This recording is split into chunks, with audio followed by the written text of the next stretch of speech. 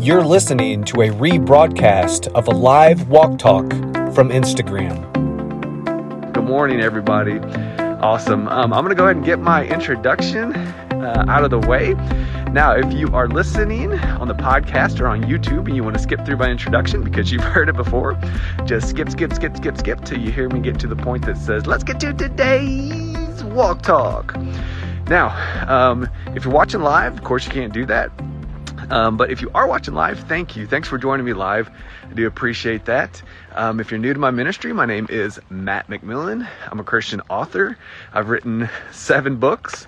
All my books are available on Amazon in paperback and Kindle. Check them out if you get some time. I did have somebody ask me the other day, what about the hardcover editions that I was going to release? I am still going to do that. I just have not had the time to do that. I actually have all of the hardcovers resent to me. I just got to get around to uploading them, and I got to make a couple modifications to the actual text of the book. That way it fits in the hardcover format. So soon, I will announce that. I appreciate you guys. And when I say soon, I don't know when it's going to be, but I appreciate you asking me. Now, if you have read any of my books, please go back to Amazon, leave me a quick review. I always appreciate reading those reviews. They're very encouraging to me. And if you are listening on the podcast, again, my podcast, the name of my podcast is Walk Talks with Matt McMillan. It's available on every major podcast platform. So podcast is basically radio on demand if you don't know what it is. So be sure to check out Walk Talks with Matt McMillan.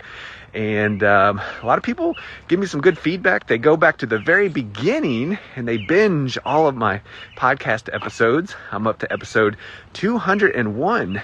That's what this episode is.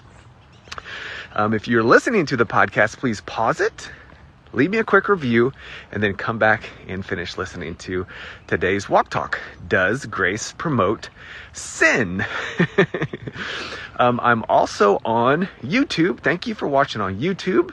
Hit the bell button if you want to be notified. Give me a thumbs up and be sure to hit subscribe. All right, so let's get to today's walk talk. Does grace promote sin?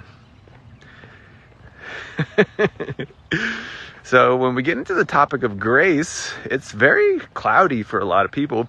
So today I'm going to talk about, does grace promote sin? And we're just going to go over some of these basics here to see, does it? Let's go over that today. So before I begin, here's what I'm going to base today's walk talk on. Now, when you have a social media ministry, any type of ministry, and you are firmly planted in the grace of God, you're going to say a lot of good things about your forgiveness. You're going to say a lot of good things about your righteousness. And all of this is going to be based on Jesus. But the problem is, most of our churches and most ministries do not focus on Jesus. Therefore, because the ministries, majority of them, it's par for the course. Majority of the ministries that are on planet Earth, majority of our pulpits, majority of our seminaries, majority of our Bible colleges do not focus on Jesus. Therefore, most people, when you begin to let them know about their complete forgiveness, about their complete righteousness, which came through the cross, through the resurrection, this is it's gonna stir up a lot. It's never our goal. So we are never trying to stir up trouble. We are never trying to create shock value. The gospel is shocking enough on its own without us attempting to kind of poke at people, okay? So, and I get accused of this so much. So many comments that I get or messages from people, they accuse me of attempting to stir up the algorithm through shock. Now listen, I know how the algorithms work on social media. And if I really wanted to stir up shock, I would preach a try harder, do better, give it your best shot message. Those are the ones that truly stir up the algorithms. The ones that say put God first. The ones who tell you to get up and go to church and be committed and all, even I'm saying this right now and it might be stirring up some feelings for you, but My message is based on Jesus. And when it's based on Jesus, it's going to be shocking on both sides. Okay? It's never my goal. Ultimately, here's my goal. My goal is to help you be confident in who you are and who Christ is and who you are together. This is going to greatly improve the quality of your life. I want to help you improve the quality of your life by understanding what Jesus accomplished. So when you begin to talk about this stuff, there's going to be questions that you get. So everything that I post, something about it is based on Jesus. Everything.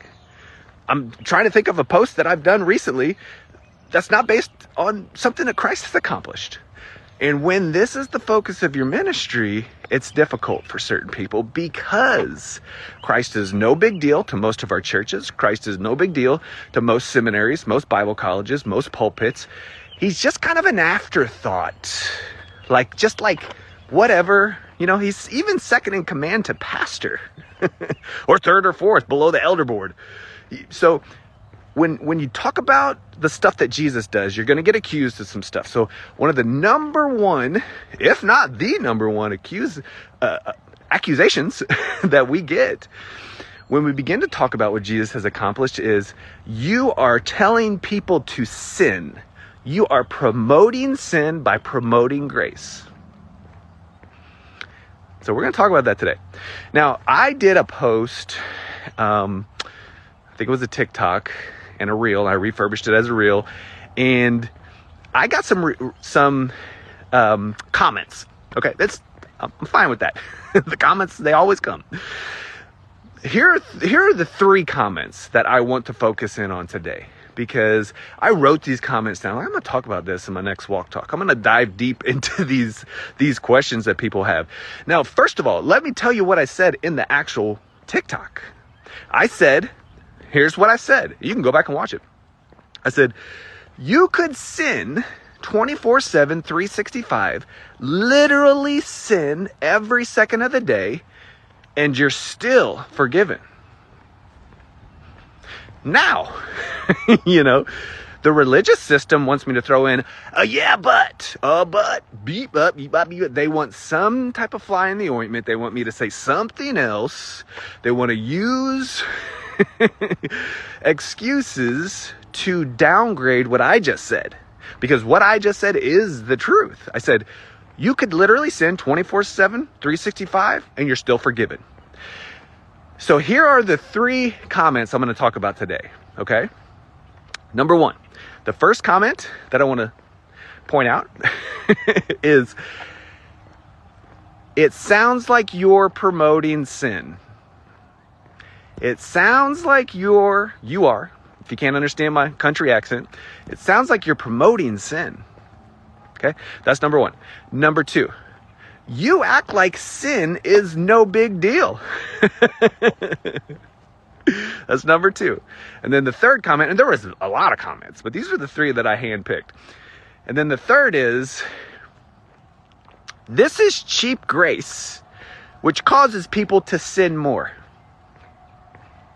All right, so before I break down these 3, I'm going to go over all 3 of these, and I'm going to reply to each 3, okay, with my voice in this walk talk, because commenting on social media just does not get the gist of it.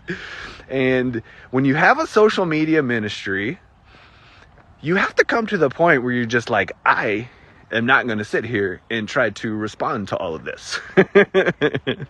Okay, so you leave people with just their comment, or you delete the comment if it's super rude. And sometimes you'll spend some time trying to interact with them, but it just doesn't, you can't get the gist, especially on TikTok, because you only get so many characters and you can't post a link. So when I do these walk talks typically are based on something that I'm dealing with ad nauseum. So recently it's, does God's grace promote sin?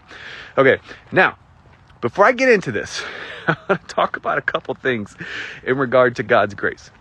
So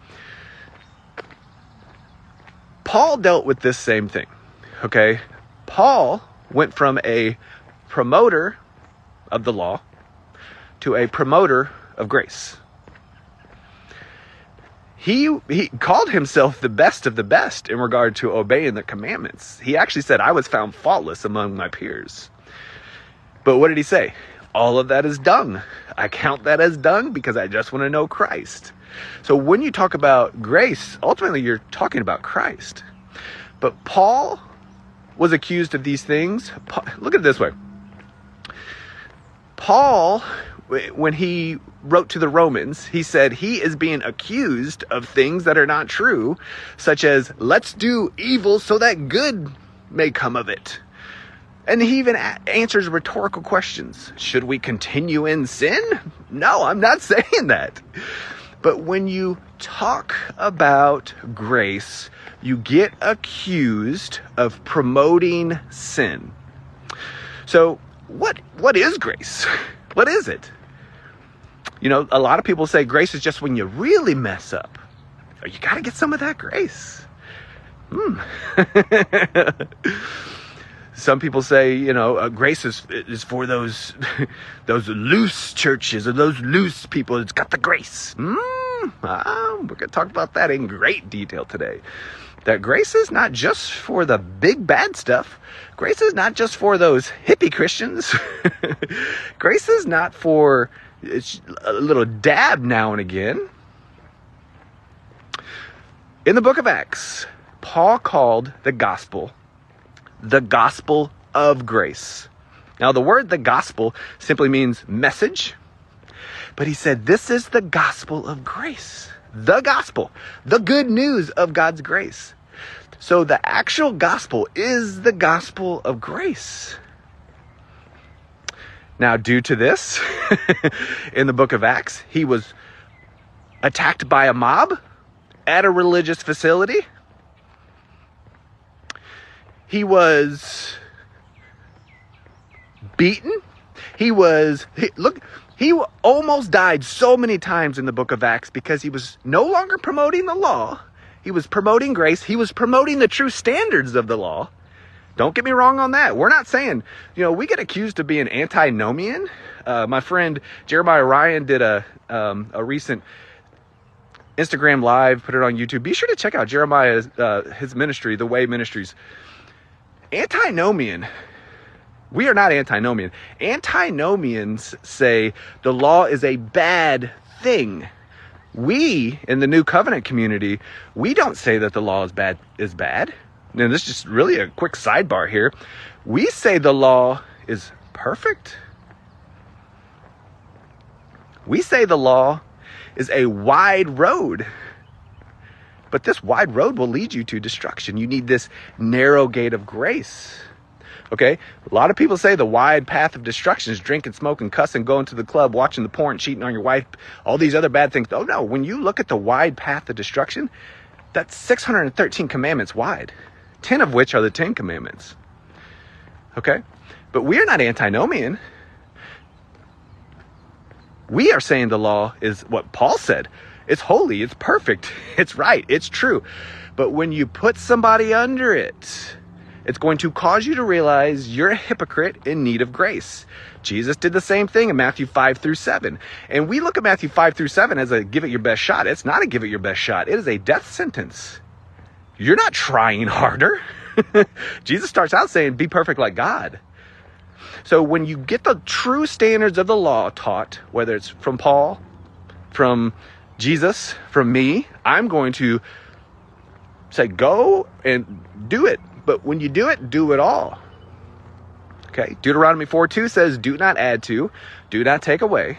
And some people, just another quick sidebar. Some people say we still need the moral part of the law, which is the 10 commandments.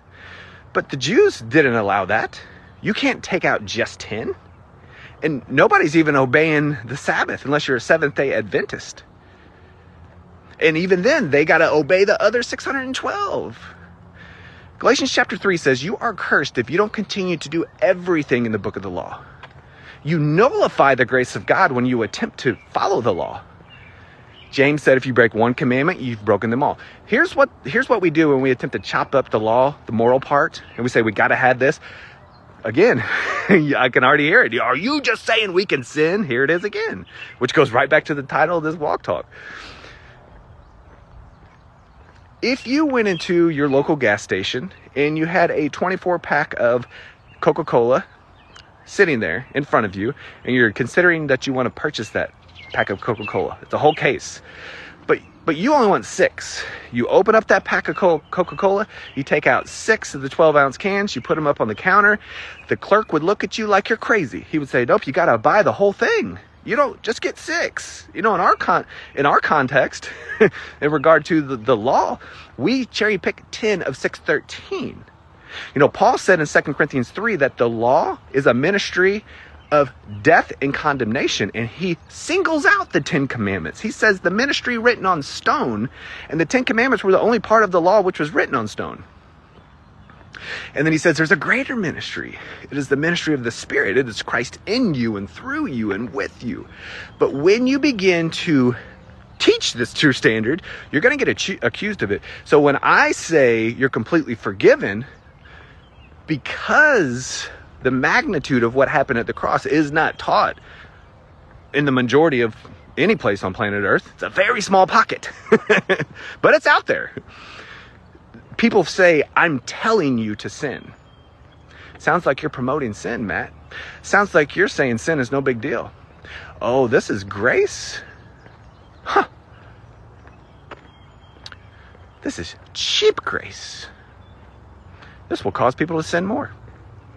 But Paul got accused of this. He dealt with it, and he flung back the rhetorical questions twice in Romans chapter 3 and Romans chapter 6. And he said, I'm not saying to do bad stuff. I'm telling you, you're forgiven. Same with me. I never promote sin. I never tell you to sin. There are certain ministries that do that. There are certain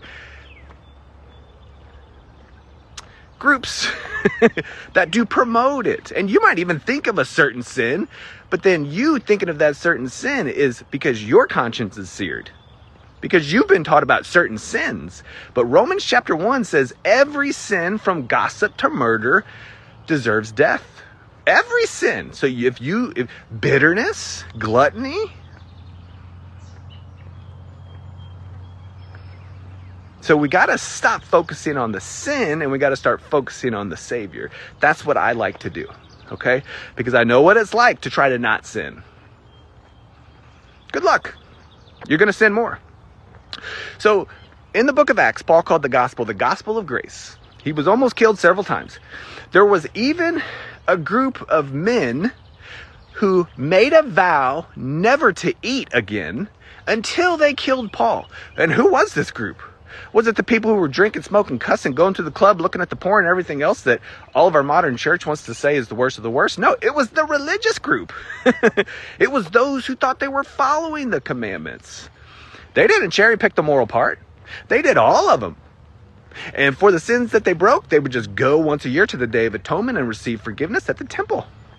Hebrews 9:22 says, without the shedding of blood, there is no forgiveness. So they would receive forgiveness annually at the temple by way of animal blood.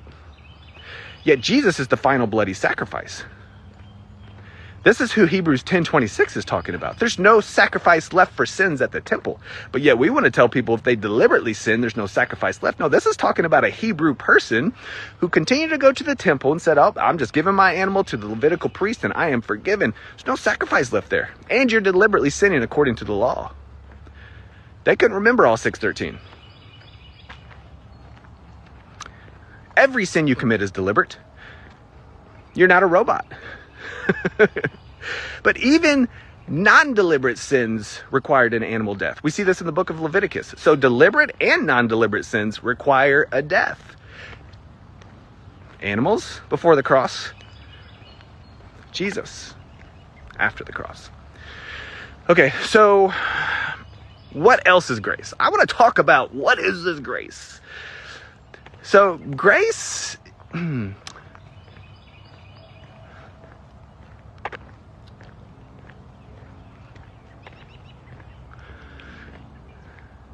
I like this. Let's start out with this part when I talk about grace.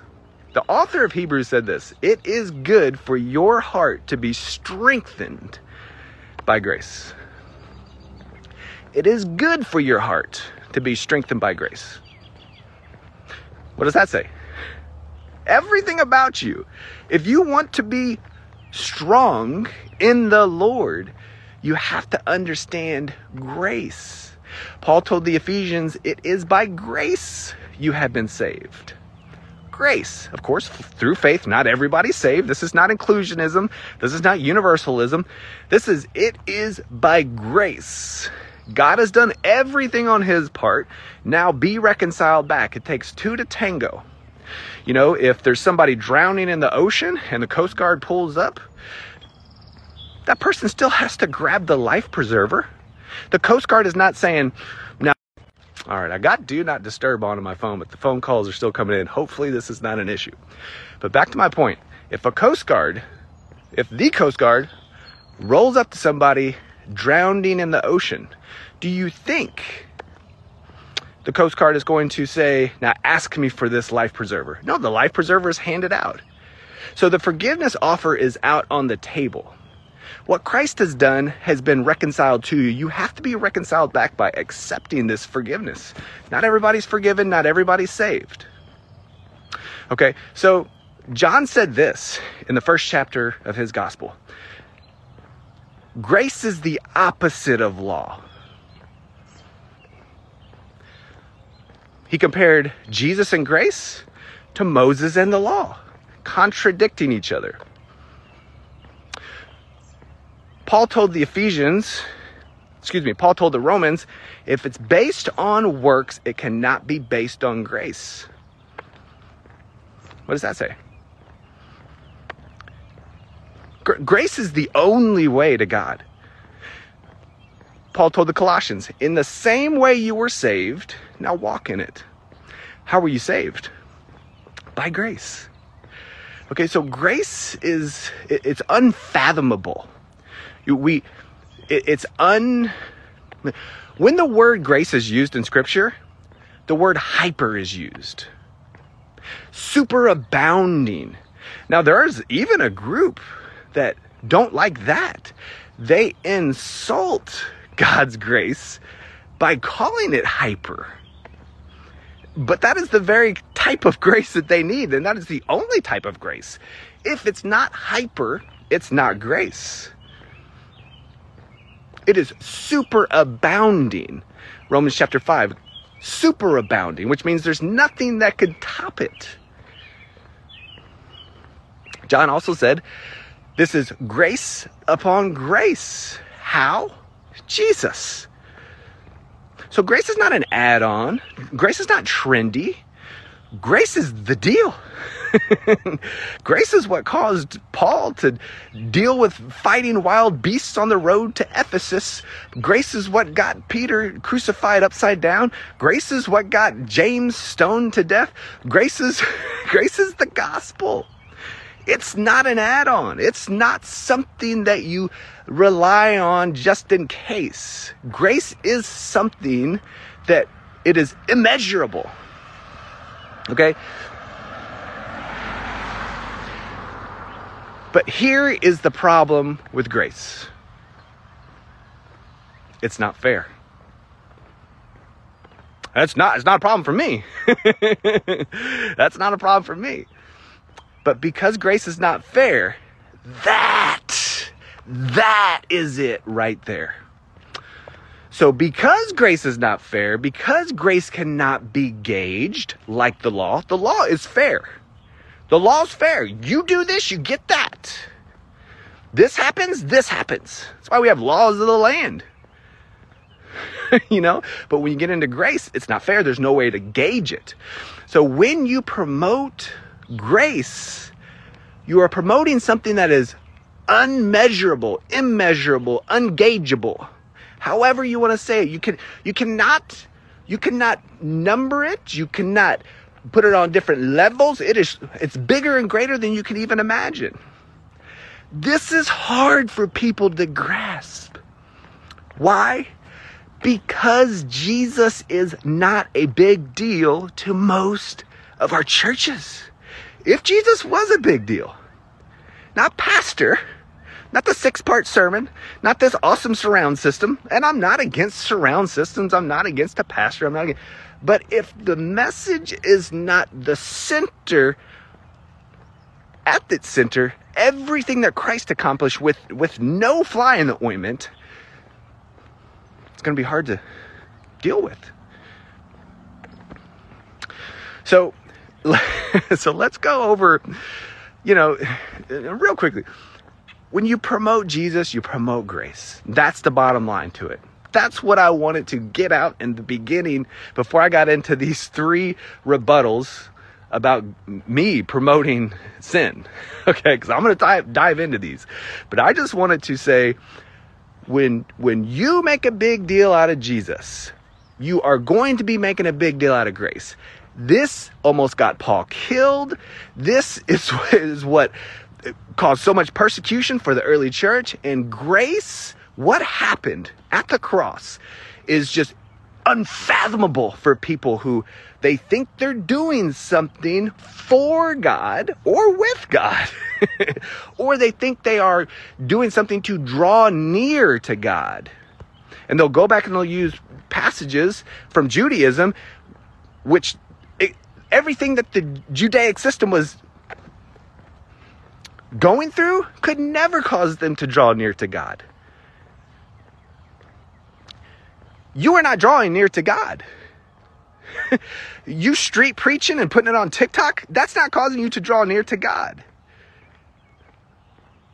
You starting out every single one of your TikTok is don't scroll. Share this with 5 people. They might need this. This might be their last chance. That's not causing you to get near to God. So you're going to have to come up with a different reason to tell people stuff on the street. You're going to have to come up with a different reason to tell people don't scroll, or just don't even say don't scroll. Let them watch it, or let them scroll if they want to scroll. Why do you need to get them to trigger the algorithms? If your message is so important, let it just be. And whatever happens, happens. But this is hard for us to grasp because we think we got to get 1 million followers, or we got to sell a zillion books, or we gotta go, we gotta do, we gotta be, we gotta start, we gotta stop, because grace is not enough. But it is. So let's dive into this today. Does grace promote sin? So if you're just joining me, I'm going to go over 3 rebuttals to a TikTok that I made. And these 3 rebuttals was accusing me of promoting sin. So here's what I said. I'm gonna recap this just in case you just joined me live. In this TikTok, I said, you could sin 24/7, 365, and you're still forgiven. You could literally commit a sin every second of the day until the day you die. You're still forgiven. And why would that be? Because you've trusted in Jesus. This is hard to understand, so the comments, I get it. So I'm going to talk about 3 of these today, which will help you understand the gospel a little bit better. So the first rebuttal was, it sounds like you're promoting sin. Okay, so where am I promoting sin? Because I tell you, because you've trusted Jesus. If you haven't trusted Jesus, you're not forgiven. You're on your way to hell. You need to trust Jesus before it's too late. Today is your day of salvation. Okay? And you might have just heard me talk.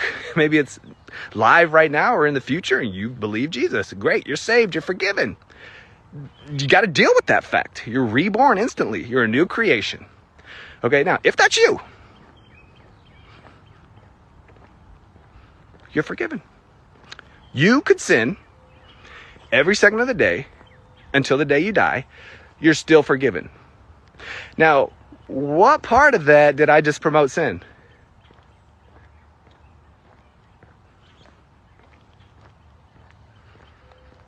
Should we continue sinning?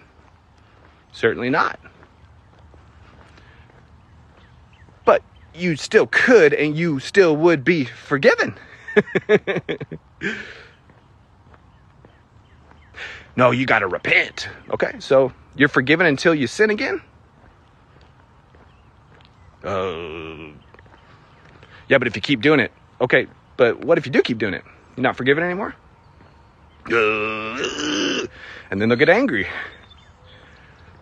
Because of the frontier revivalists, this word repent has been turned into a work. It has been turned into a works-based righteousness, as if I got to stop a sin in order to be forgiven of it. That's not true. Stopping sinning didn't forgive you. Before the cross, the Hebrew people, the Jews, who had the old covenant, who had the law, who had the sacrificial system, how did they receive forgiveness? Did they stop sinning? No, they went to the temple once a year at the Day of Atonement. They received forgiveness annually, not repentance by repentance. Also, what if you don't repent properly? And how are you sure you repented properly? Are you sure? Okay, if you're doing that, now you're judging yourself according to yourself. What if you do it again? So you're not forgiven until you do it, or you're forgiven until you do it again? Do you see how this is just a cyclical error? You don't stop a sin to be forgiven of it. You stop a sin because you're holy, and that's what makes sense to you. Yeah, but I'm still doing it. Okay, you're still holy, you're still forgiven. Oh, this doesn't make any sense. Do you see it? Because our modern church does not understand, for the most part, what Christ accomplished at the cross, which is once for all forgiven. Once for all forgiveness, this is difficult to grasp. So when you tell somebody that they're forgiven, yeah, but you gotta repent. Yeah, but he said repent. I understand that. There are two Greek words for repent in Scripture. Metaneo, metanoia. Metaneo is the repentance of faith. That is going from I do not believe to I believe. That is the repentance that saves. That happens once. Then you got metanoia. That is the repentance of actions and attitudes. That doesn't forgive you. There were unbelievers committing metanoia in the gospel. You can metanoia till your face falls off. You have to believe Jesus. And they had a repentance back toward law observance because the law was still in effect until Christ went to the cross. So what about confession? Many people are, if I got you right here, McMillan, 1 John 1:9. If we confess our sins, he is faithful and just to forgive us and cleanse us fall. Right? Yes. What's the context? John is writing to a group of Christians who were battling the Gnostics. The Gnostics said sin is not a real thing. They were sin deniers. That's why he said, if we say we have no sin. Oh, he said we right there, McMillan. I got you. He said we. Did he say we? Oh, I got you. We. This is a soft we. This would be the same as if I catch, one of my nieces in the cookie jar before dinner, and she's attempting to eat some cookies, and I got food on the grill. I would say, we don't eat snacks until we have our dinner, do we? Or we don't eat cookies till after we have our dinner, do we? Now, am I doing that? No, but this is a soft we. I'm saying we in a nice way. John was a Jewish person. He received forgiveness annually at the temple. He was there when Jesus shed his blood. Do you think John would go from annual forgiveness and then also seeing Jesus shed his blood for the forgiveness of sins to confession by confession by confession by confession by confession by confession by confession? What about the sins he would forget about? How can he keep track? What if his tongue gets cut off? What if he loses his voice? One sin would keep you out of heaven. This is not a repeated confession for repeated forgiveness. This is somebody admitting, I need forgiveness. That's why it says, he will cleanse you of all unrighteousness. The very next chapter, he says, your sins have been forgiven for his name's sake. So repeated repentance does not repeatedly forgive you. Repeated confession does not repeatedly forgive you. Trusting in what Christ has done forgives you once. This is grace. This is grace. And it's hard to grasp because you want to say, nope, you're really not forgiven because look at you. Well, hold on. There's a lot of bad things happening in Scripture by people who were of great faith. Look at Hebrews chapter 11. You got lots of people who were righteous before Jesus lived. Why? Not because of what they did, because they did lots of bad stuff. It was because they believed God. even before he sent the Messiah here. There's even a Gentile prostitute listed, and it doesn't say anything about her changing her lifestyle. You know, so many people want to go back into the Old Testament and use these patriarchs, matriarchs of the faith and say, be like them. Well, have you ever read the life of Samson? Samson killed, over 3,000 people in his lifetime? Samson slept around? Samson committed suicide? So, you are not right with God by anything you do or don't do. You are right with God because you've believed him. From that state, from your state of righteousness, then you mature and grow. You don't need your forgiveness threatened. You need it to be encouraged. All right, let's go on to the second one. So the second rebuttal to this, does grace promote sin? The second comment I received was, you act like sin is no big deal.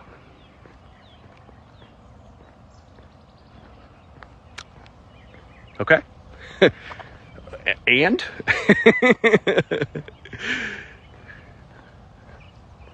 It's not a big deal because you're forgiven, but it is still a very, very big deal because it caused Jesus to die. That's the difference.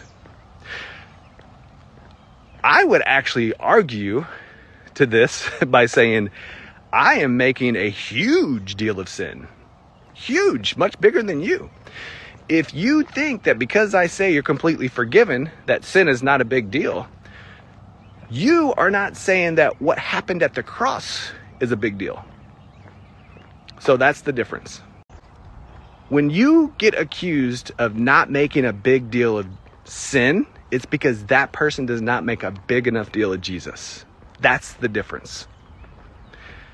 I am making so big a deal of sin, I am saying it caused Christ to die.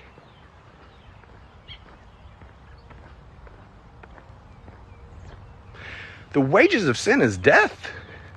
You know, I love scrolling through TikTok and seeing other people's TikTok ministries, but I can typically tell when somebody is taught a sin-focused theology rather than a Jesus-focused theology.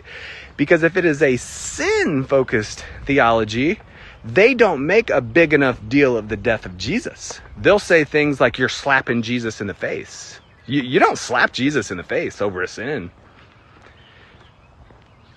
Death is what happened to Jesus over every sin. Death. Not a slap in the face. That's not enough. But he wasn't just slapped in the face. He was punched. He was spat on. He was called names. They made fun of him. They said, look, he can't even get himself down. He was nailed. And he died.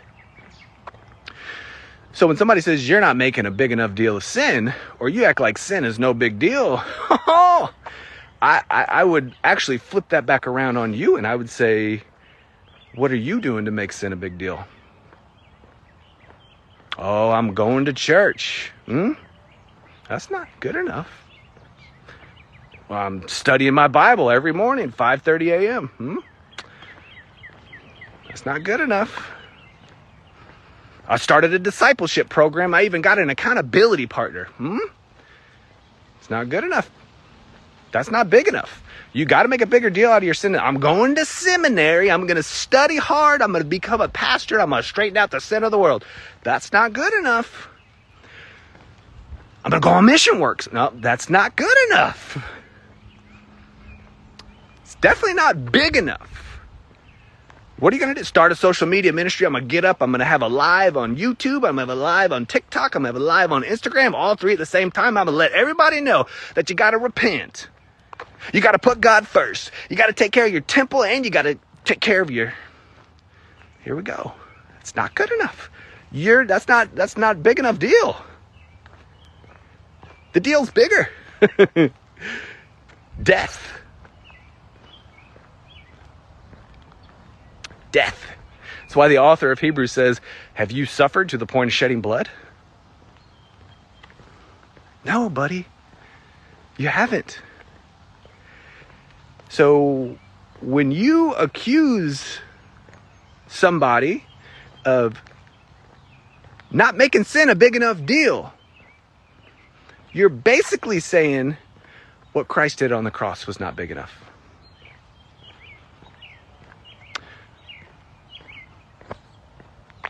The wages of sin is death. Jesus died. It's not the wages of sin is I'm going to start doing a Bible study. Don't get me wrong. I study my Bible. I'm not saying anything is wrong with anything that I just said. I am just saying if you would make a bigger deal out of what Christ accomplished rather than sinning, you would understand grace, and then this would make even more sense. That's the difference. Making a big deal out of Jesus would be making a big deal out of sin. But because you understand the power of the blood of Jesus, sin is not going to be your focus because you know that you're forgiven of it. Sin is not going to be your focus because you know you're dead to that.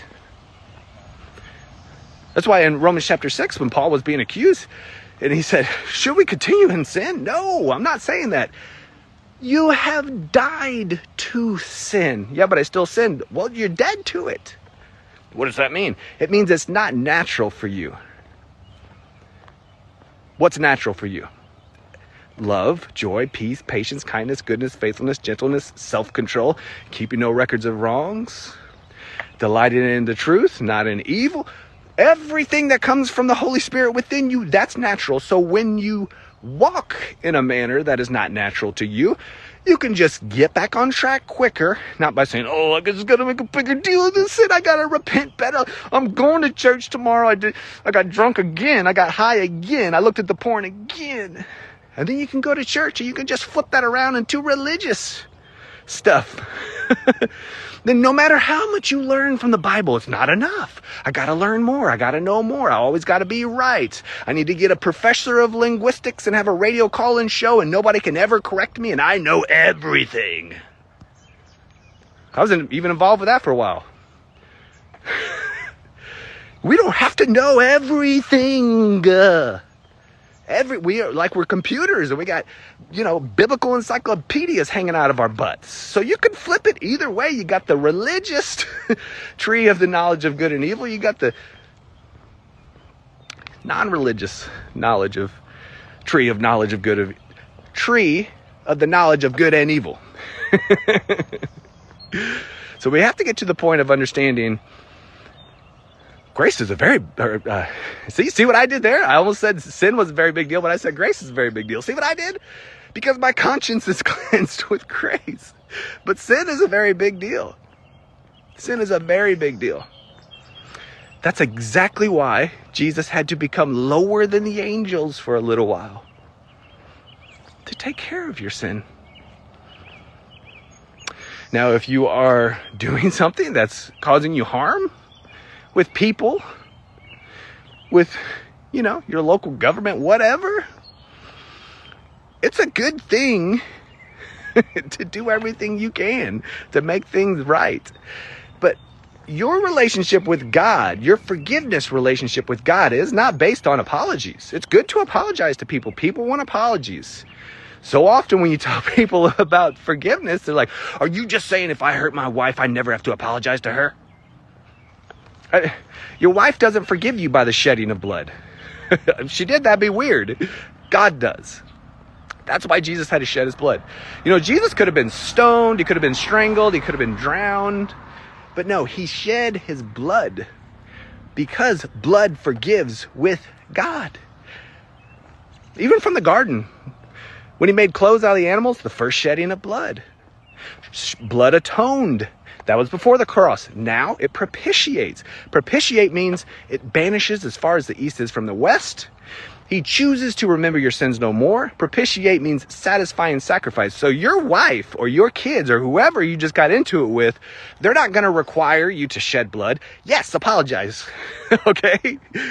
Tell them you're sorry. But you don't do that with God to receive forgiveness.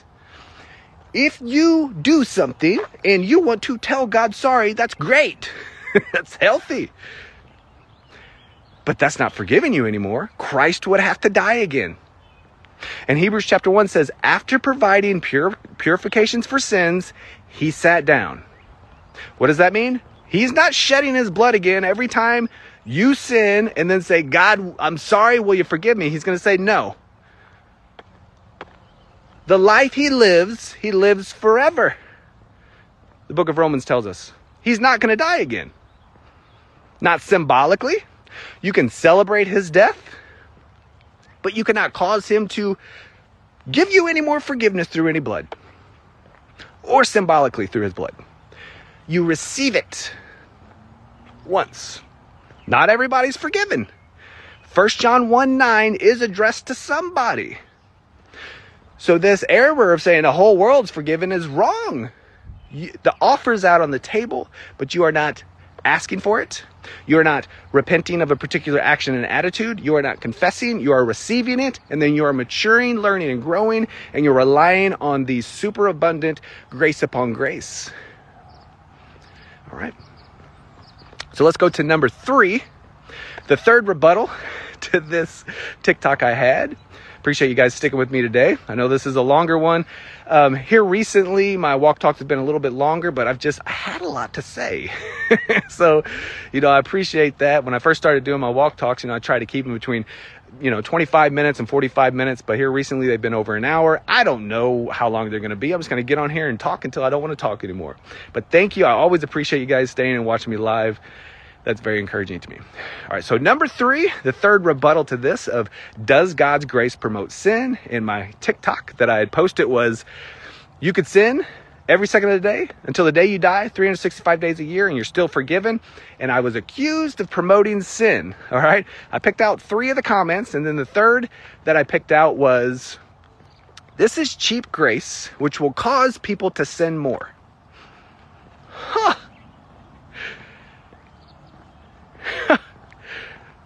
Grace is not cheap. You make it cheap when you attempt to earn it. Remember, if it's based on grace, it cannot be based on works. So here's the reality about grace. If you are calling grace cheap, you should probably double check your salvation. I'm not saying you're not saved, but I'm saying if you are calling what saves you cheap, if you are calling what God told you to walk by, if you are calling what God said strengthens your heart, if you are calling what grace, if you are calling what Jesus is, double check your salvation, friend. Calling grace cheap? Because I say you're forgiven of every sin? Oh, you might hear, depart from me. That's the same type of person who is talking to Jesus in Matthew chapter 7. Did I not, Lord? Did I not? I didn't. Did I not? I never knew you. The only way you can know him personally is if you trust in grace. I'm just saying. I never want somebody to think I'm not saved. But if you're not saved, and I can't tell, nobody can tell. Some of the most polished people on this planet who run churches, multi-church campuses, thousands of people, they're not saved. There are some. Why? Because they relied on that rather than grace. And you cannot tell who is saved and who's not saved. And then you have some of the most grimy appearing people. And the most grimy appearing people who have trusted in the grace of God, they're saved. Never stepped foot in a church in their entire life. Never read a Bible verse. Some of them are in the gutter in India, but they believed. You can't tell. But if you're calling grace cheap, if you say this is cheap grace and this will cause people to sin more, that you might be dealing with the fearful expectation of fire and judgment. I don't know. Talk to God about it. But the reality is this: grace is the most expensive thing in the history of mankind. For Jesus.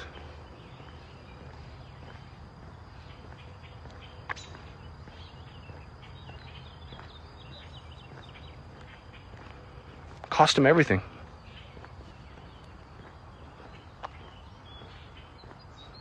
God.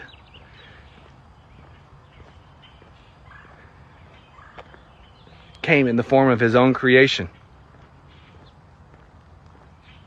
Played by his own rules.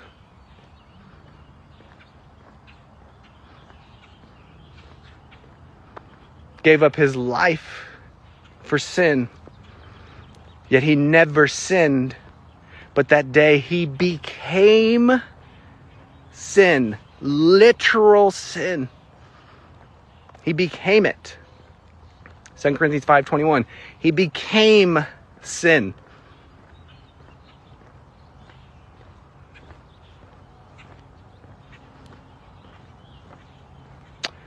Grace is the most expensive thing you could possibly think of ever. Ever. For Jesus. For you, it's free. For you, it's completely free. And it always will be. It will superabound anything you could possibly think. That's why I say you could sin every second of the day until the day you die. You're still forgiven. Why? Grace. Why? Because of what Jesus paid for it. What was it? His life, his blood. One body, one offering, one sacrifice. It's not cheap. It's free. It's completely free. When you attempt to put any type of price tag on it, or when you call it cheap. I'm triggered right now. Ooh. You're basically saying, don't do it. You're saying the cross wasn't enough. It's not enough. Nope. This is cheap. Don't like it. This promotes sin. Don't like it. Cheap grace will cause people to sin more. Does it cause people to sin more? Is that what the Bible teaches us? No. Paul told Titus, it is the grace of God which teaches you how to live. It is the grace of God which teaches you how to live. It is the grace of God that teaches you how to live. And he continues. An upright life. A holy life. A self-controlled life.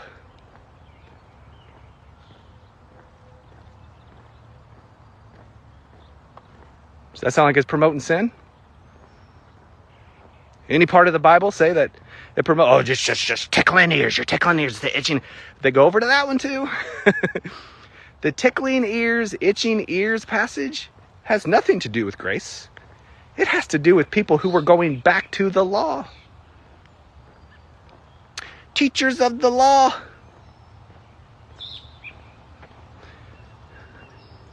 That's why grace isn't cheap. You know what's cheap? The law. It's not cheap grace. It's cheap law. I am so triggered right now. Calm down. The law is what ultimately causes people to sin more. Are you just saying the 10 Commandments causes people to sin? No, not just the 10. All of it. So you say we can drink, smoke, or fornicate and commit adultery? No, you don't know. No, you don't get to cherry pick. That's cheap. No. The law's not a buffet line. You know, you go to a cheap buffet, you get a cheap buffet, you get a cheap meal. I like that. I don't like that. I like that. I'm going to leave that. Oh, I want more of that. I'm going back for a double portion of that. That's cheap. Cheap buffet, cheap price, cheap food. Same thing people want to do with the law. I'll take that. I'll take that one. Nope. Cheap law. Matter of fact, even though, my point is all of the law has to be followed. If you want to say we still need the 10 commandments for morality, answer me this. How did they know morality before the 10 commandments was given?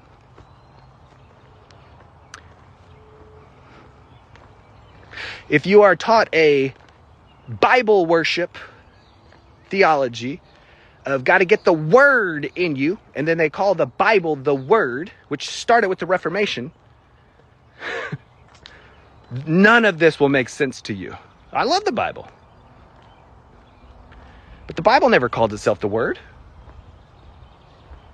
You don't get the Bible in you. You get the Word of God, Logos, the Spirit of Jesus Christ. In the beginning was the Word, and this is how you know morality is because of the Spirit within you, the Word of God in you. Jesus in you is how you know morality. Morality was around from the beginning. The law was brought in so that the sin would be realized even more. You think you're not sinning? Okay, I got something written down right here. Yes, you are. Repent. Cheap law. Grace is not cheap. Law is cheap. We love to cherry pick from the law. And in reality, unless you're Jewish, you don't even get to follow the law. Ephesians chapter 2 says, you're a Gentile. You are not included in that covenant. So it is basically like me walking up to my neighbor's mailbox right here, taking out his mail, and then reading it and acting like it's my mail. That's not my mail. That's what people do with the law. But they think they can't know morality unless they have the law. And they fight tooth and nail, even to put the 10 Commandments on the courthouse square. We don't need them. The law causes you to sin more. Not the 10 Commandments. Yes, it does. All of the law. Matter of fact, there's one of the 10 Commandments listed in Romans chapter 7.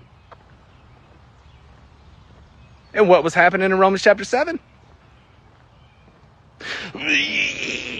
They can't stand it because they think that they have to have something that they can say, do this, don't do that. God won't have it. The new covenant, which is the ministry of the Spirit, is better. And the new covenant is older than the old covenant because we have always known morality by God, by the Spirit of God. You can reject Him, you can have a depraved mind, or you can trust God. And that's how you become righteous. That's how you enjoy grace. Grace is not cheap. Law is cheap. Grace doesn't cause you to sin more. The law causes you to sin more. Grace doesn't promote sin. Grace promotes a holy, righteous, upright life. But when you tell people the bullet points of grace, you're completely forgiven, you're completely righteous, Jesus did this, you didn't, you received it all, you're forgiven, it's done deal, you can't screw it up. They can't grasp it. I get email after email after email after email after email after email. You're promoting sin. Oh, you can't just believe once. Oh, you got to do this. You got to stop that. Are you just saying, what about this? What about... It's too difficult. It's too difficult. Grace is so unfathomable. People can't grasp it. But if you've trusted in Jesus, you have already received all of the grace. You just got some stuff that you got to unlearn. And what do you unlearn? You unlearn the opposite of what grace is. So when you begin to hear people put some type of caveat on the grace of God, you can say, that's not true. And then you protect yourself from hearing that on a regular basis or reading that on a regular basis. Because if you continue in that, you are going to continue dealing with the ministry of death and condemnation. So that's up to you. You're free. You're free. So, does grace promote sin? I'm not seeing it. The only way you can come up with that is if you lie about what's in the Bible. The only way you can come up with that is if you ignore what Jesus has accomplished at the cross. The only way you can come up with that is if you don't like what the actual gospel message is. The only way you can come up with that is if you ignore what Paul wrote to Timothy. The only way you can come up with that is if you stick to man-made tradition of hierarchies, bureaucracy, sin management, give to get, the church lotto, all of this trash that we have on planet Earth under the name of church. It's not the church. You are the church. I'm the church. We are the house of God, Hebrews chapter 3. We are the temples of the Holy Spirit. We are the hands and feet of God. There is one body with many members. Paul told the Corinthians. one other thing I want to touch on. I'm going to button this up. In Hebrews chapter 2, the author, whoever it was, it's not signed. Nobody knows who it is. I think it's Paul, just the style. It could be anybody, though. But the author knows this will get me killed if I sign this, because this is blasphemy. And here's what he said. In Hebrews chapter 2, he said, Jesus tasted death by the grace of God. What?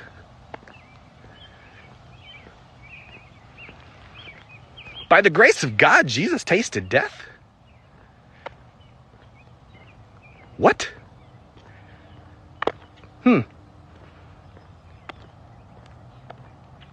But you're saying grace promotes sin? This makes no sense. I know. It makes no sense to you because you aren't taught about Jesus. You're taught about the sin. But it was the grace of God which caused Jesus to taste death. After he had become lower than the angels for a little while, it says. Lower than the angels. Why? Because he's a human. But he had to come to planet Earth. He had to live a human life. He had to die. He had to pay for the sin of the world. And it was by the grace of God that happened. Why? So that you can become one with the Lord. So you can spend eternity with him. So you can be completely forgiven forever. The grace of God caused Jesus to die. He tasted death because of God's grace. It sounds demented, does it? Look at all the stuff that's happening in the Old Testament. I get so many messages about all the bad stuff happening in the Old Testament. Why? Because the sin of the world was still being dealt with. This is why the grace of God was found in the death of Jesus, because he died once. So let's look at it this way.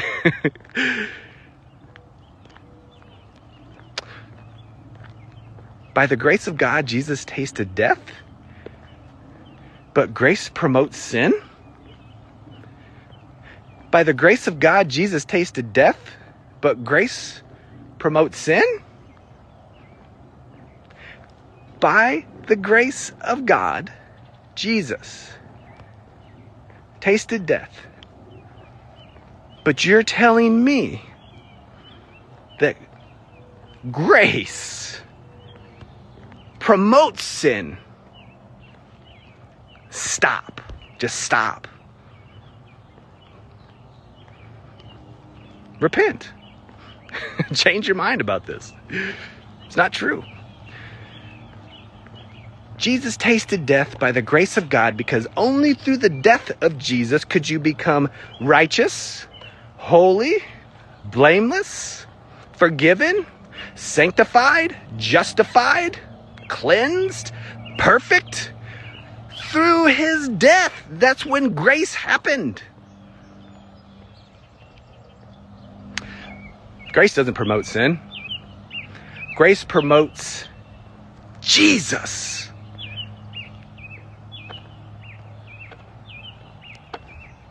You want to promote Jesus?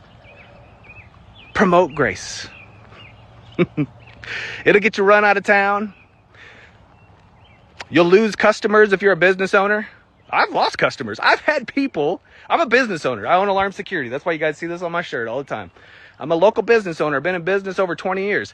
I have had people on my Facebook who read my stuff, watch my videos, call my store and tell me this is why I'm canceling my service with you. You'll lose customers. You'll get kicked out of religious groups. You'll be ostracized. Nobody's going to understand you. I shouldn't say nobody, but very few people. So what? So what? Keep doing it. Keep promoting grace, because when you're promoting grace, you're promoting Jesus. You're not promoting sin. Tell them they're forgiven. Tell them they're righteous. All right, guys. So I hope this has encouraged you today. I hope it's brought to light maybe some error and some truth. And you should always tell the truth about yourself. What's the truth? You're righteous. You're holy, you're blameless, you're a new creation, you're a child of God. There's nothing wrong with you. You're forgiven, and you are awesome. Always tell the truth about yourself. Always be yourself. Love y'all. Bye. Thanks so much for joining me on this Walk Talk. Please be sure to rate and review this podcast and share it with others. Subscribe right now so you don't miss out on any new content. To be encouraged daily, you can find me on TikTok, Instagram, and Facebook. If you want even more information on my ministry or to check out my books, go to www.mattmcmillan.com.